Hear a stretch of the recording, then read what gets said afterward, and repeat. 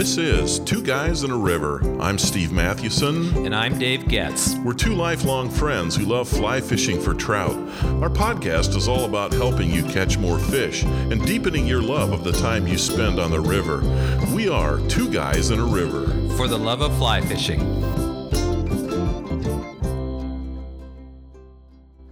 Dave and I are always looking for tips and helps for nymph fishing. We've learned that nymph fishing is not always as easy as it looks. Well, maybe it is, the fishing part is, but catching trout on nymph patterns is another matter. Thankfully, we found a great source of ideas and insights that help us catch trout with nymphs. That source is you, our listeners. Absolutely. Today we're going to share some comments we've received from you about fly fishing with nymphs. These are comments you've made in response to various podcasts or pieces that we've posted. Let me just insert here. I was in Minnesota last week for my son's college graduation, and another friend of mine was there. His daughter was graduating from college as well. But he's living in Idaho now, and he's a new fly fisher. And I was trying to explain to him on Instant Messenger before we met this weekend on how to fish nymphs, that he's just starting out. And he had not really understood the idea of a strike indicator.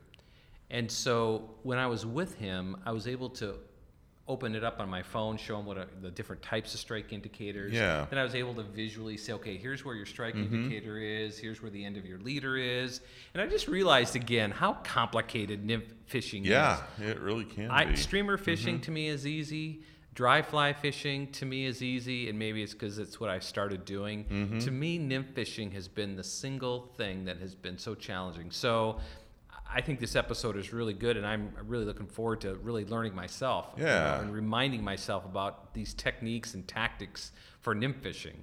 Yep. So I think the first one, which came from Richard, who had commented on one of our posts, he said, quote, "For my 2 cents, 90% of my big fish, 20 to 22 inches, have come from with an extremely natural drift downstream, as far as 75 feet.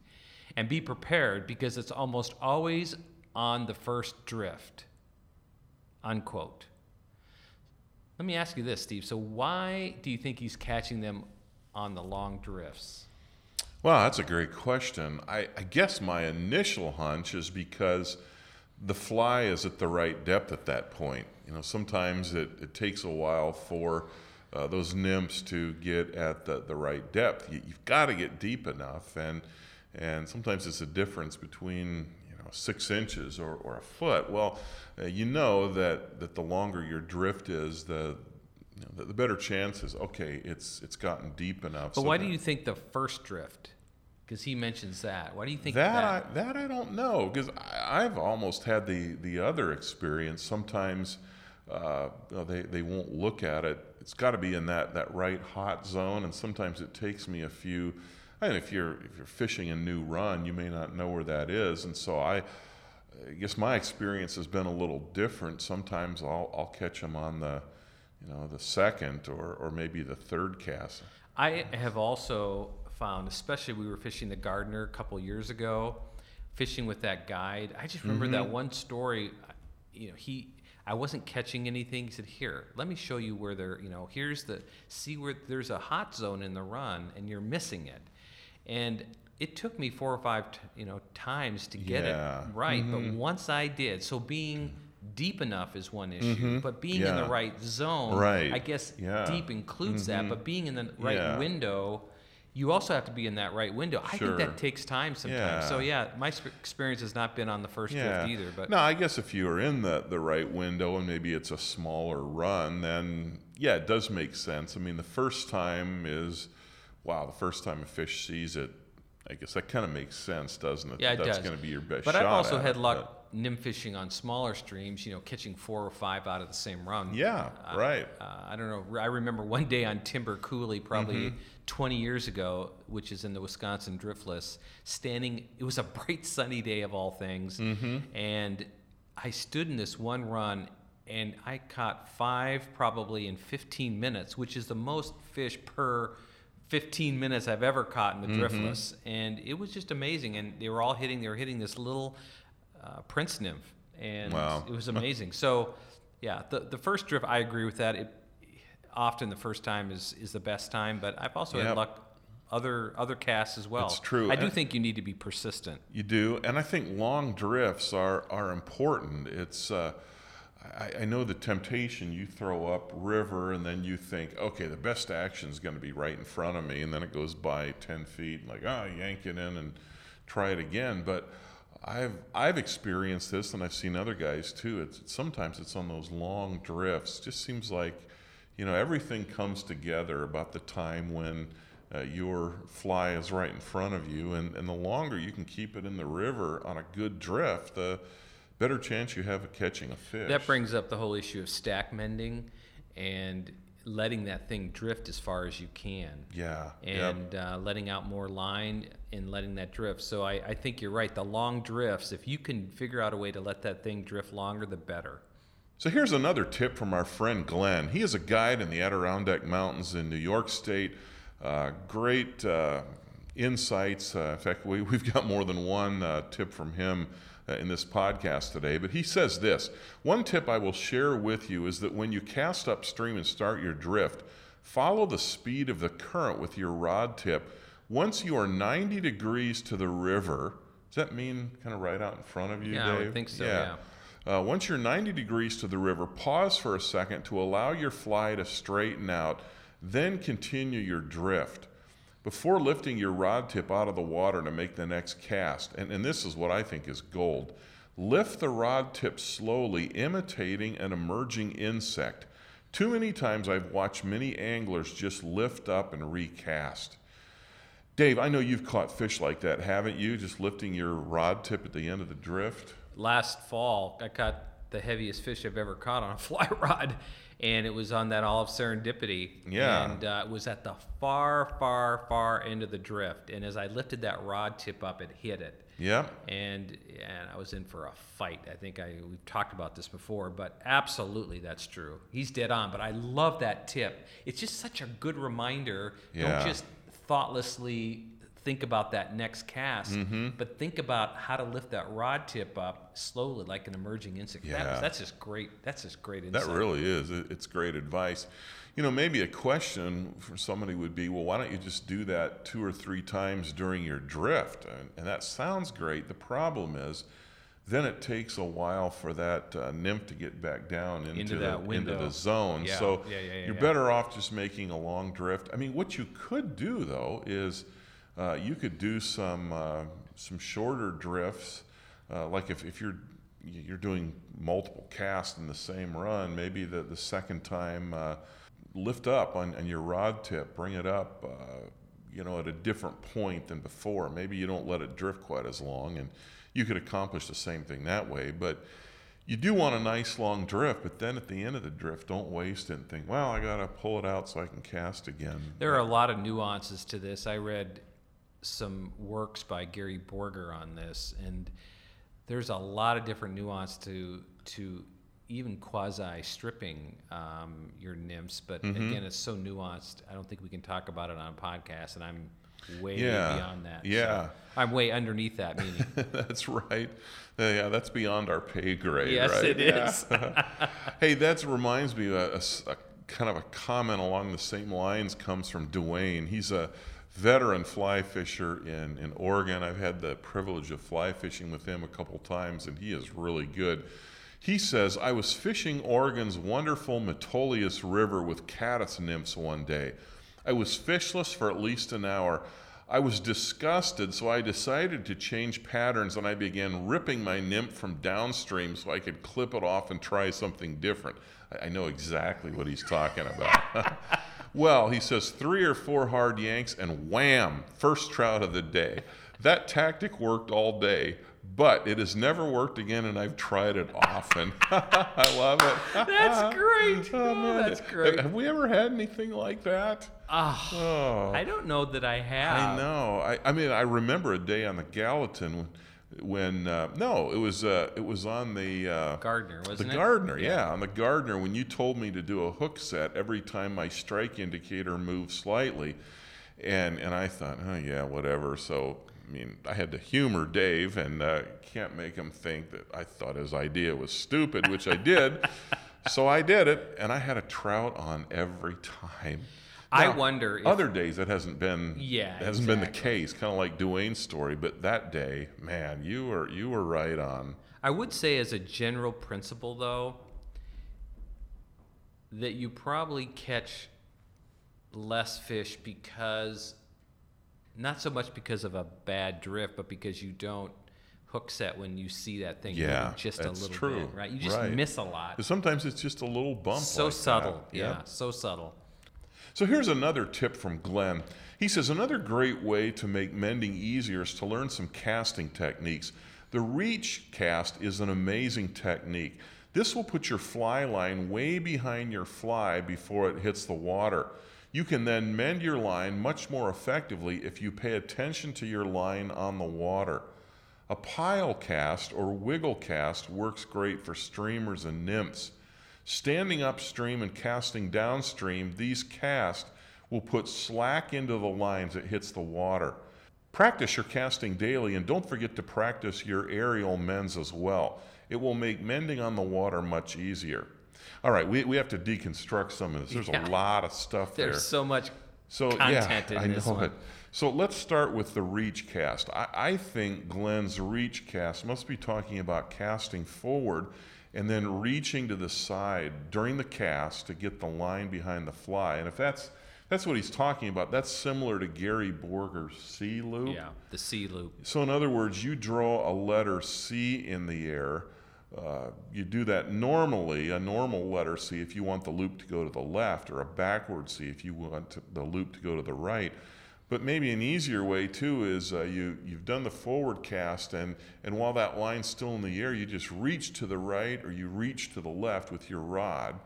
It's almost like drawing a straight line instead of a C, and that'll put that bend, and it gets your line behind your behind the strike indicator, which means it'll be behind the nymph that's drifting. So it's it's just a way of mending in the air, right?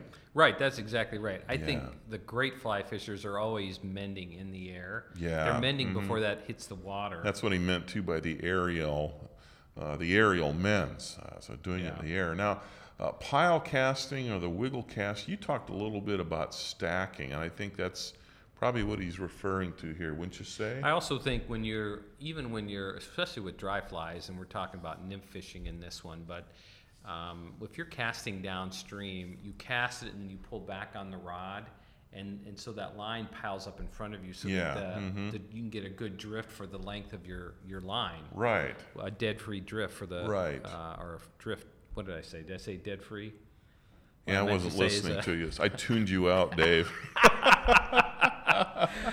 A dead drift. So just to get that dead drift. So I think that's what he means by the pile cast, where you cast out and then you pull back and let that thing hit the water, and then you have time for it to drift downstream. Right. And then you can wiggle your rod tip as well as your line is going downstream, and that will let out some slack line. That's the key, to have a little bit of slack line, because as soon as the line goes tight, anything that you do is going to make that nymph do something it normally doesn't do, instead of just drifting down There's the stream. a ton of content in that point that he makes. Yeah, it really to me, the is. one that sticks out is the aerial mend and being able to do that really well. So Yep, that is an important it's an important technique, especially if you have a shorter run and you don't want to have to mend once your fly hits the water. the next point comes from Eric, and he says this: I especially like using what a San Juan River guy, John Tavener, taught me, that the bubbles passing your indicator reveal that your flies are moving at the proper speed on the bottom. Now that's a great insight, and we've talked about that before. A guide on the Madison River that we've used before, a guy named Curtis, who had an engineering degree. I think it was mechanical engineering, wasn't it? You mean that wasn't my observation, my brilliance, Dave?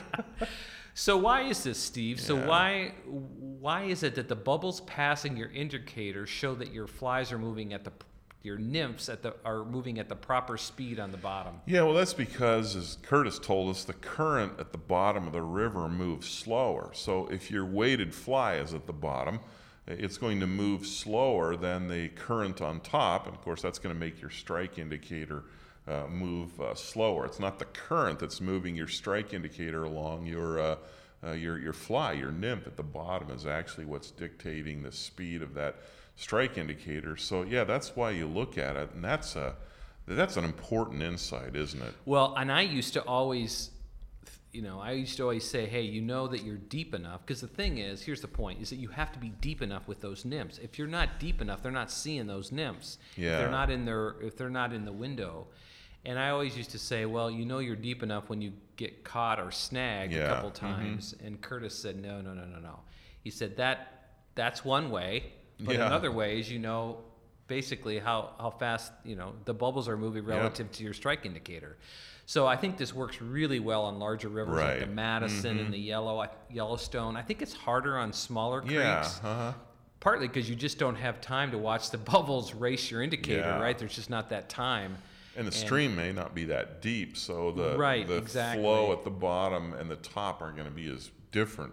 But I've used this even in Canfield Creek this spring when I was out there in the Minnesota Driftless after I came from Rochester after my mom had surgery. I took a day and fished in the Minnesota Driftless, and I had this one run that was really, really good, and it was so deep.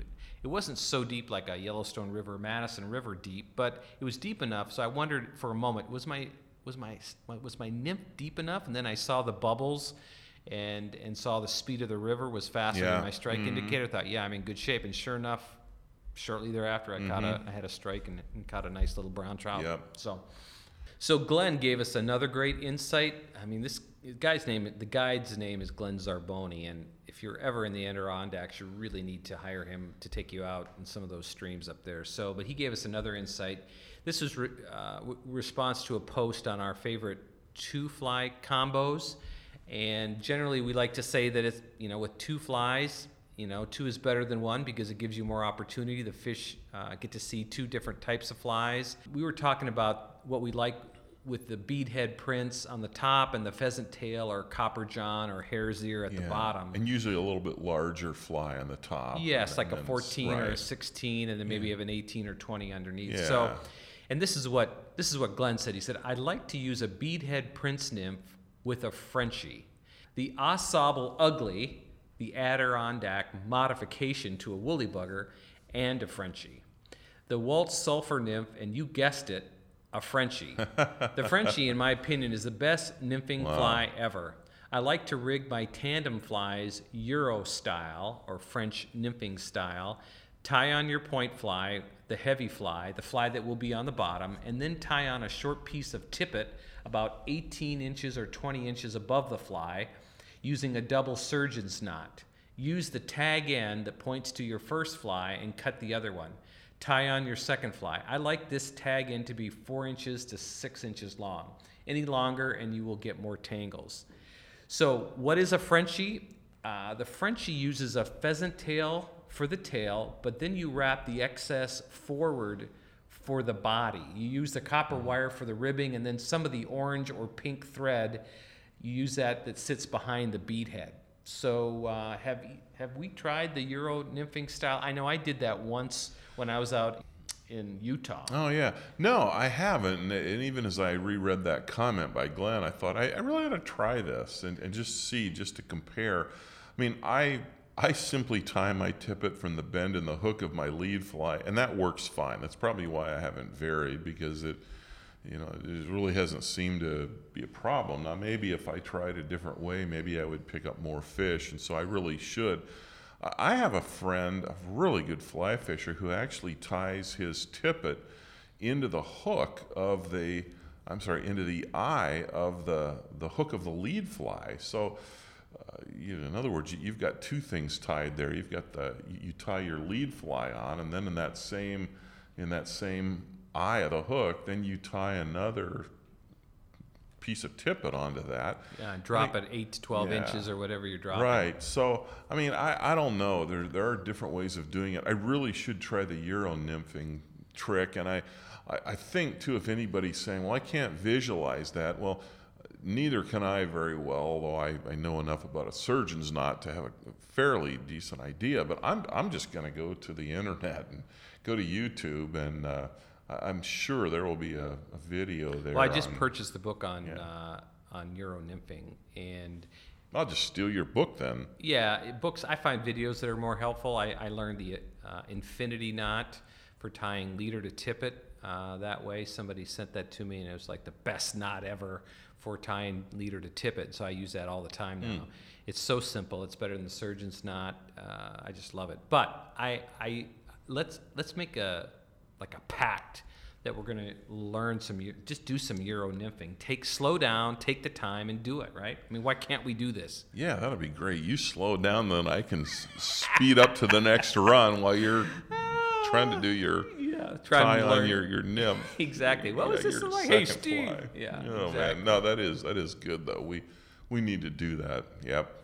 All right, here's a final tip from Gary Borger. He's not a listener, but someone we interviewed early on. Yeah, I'm sure. I doubt he's listening to us. Pick up so much from what we have to say. But his recommendation was all about tackle, to go lighter for spring creeks. He says you've got to change your tackle as you move from freestone rivers to spring creeks. And I'm assuming that's because your spring creeks are clearer.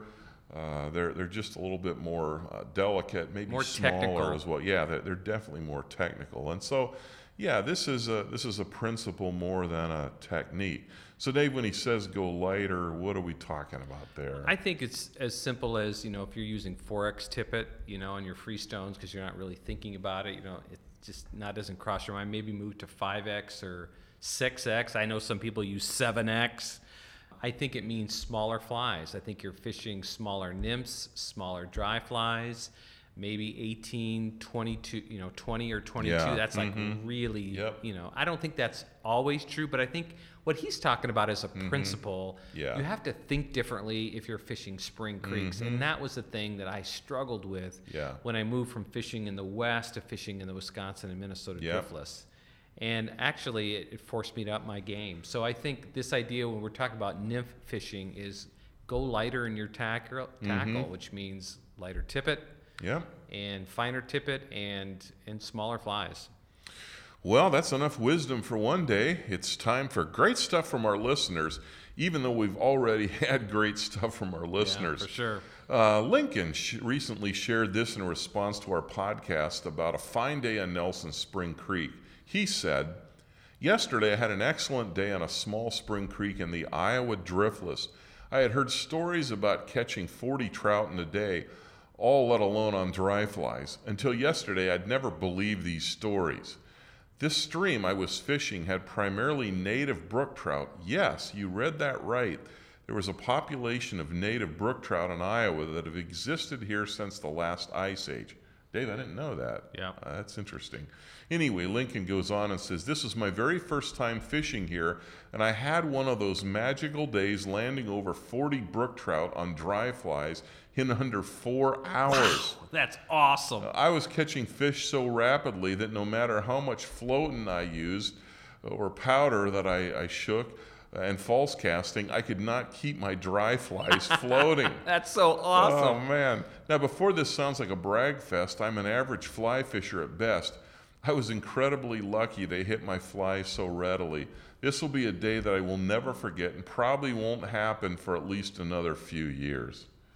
What a great post. I love it. That is great. And it's true. Those kinds of days, we've had a few of them, and they spoil you, don't they? They do spoil you. Go, they kind and of this mess is how up it should everything. always be. I know. What a wonderful day. By the way, speaking of native populations of brook trout in the driftless, I've been doing a lot of reading on some of these studies that the biologists have done.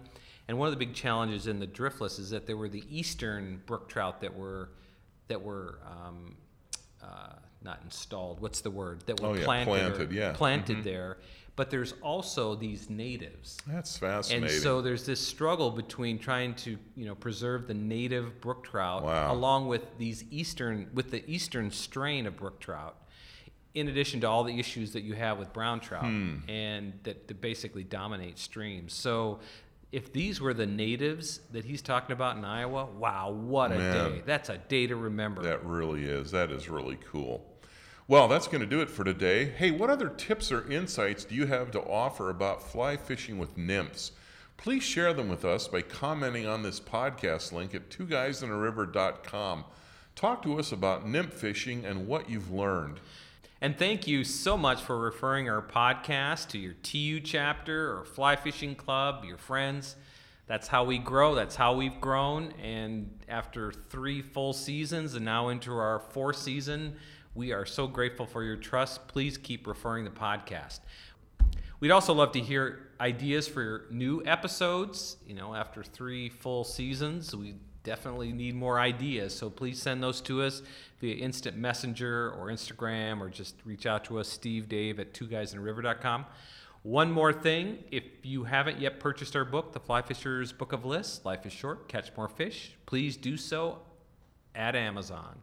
Well, thanks again for listening. I'm Steve Mathewson. And I'm Dave Getz. Until next time, we are Two Guys in a River. For the love of fly fishing.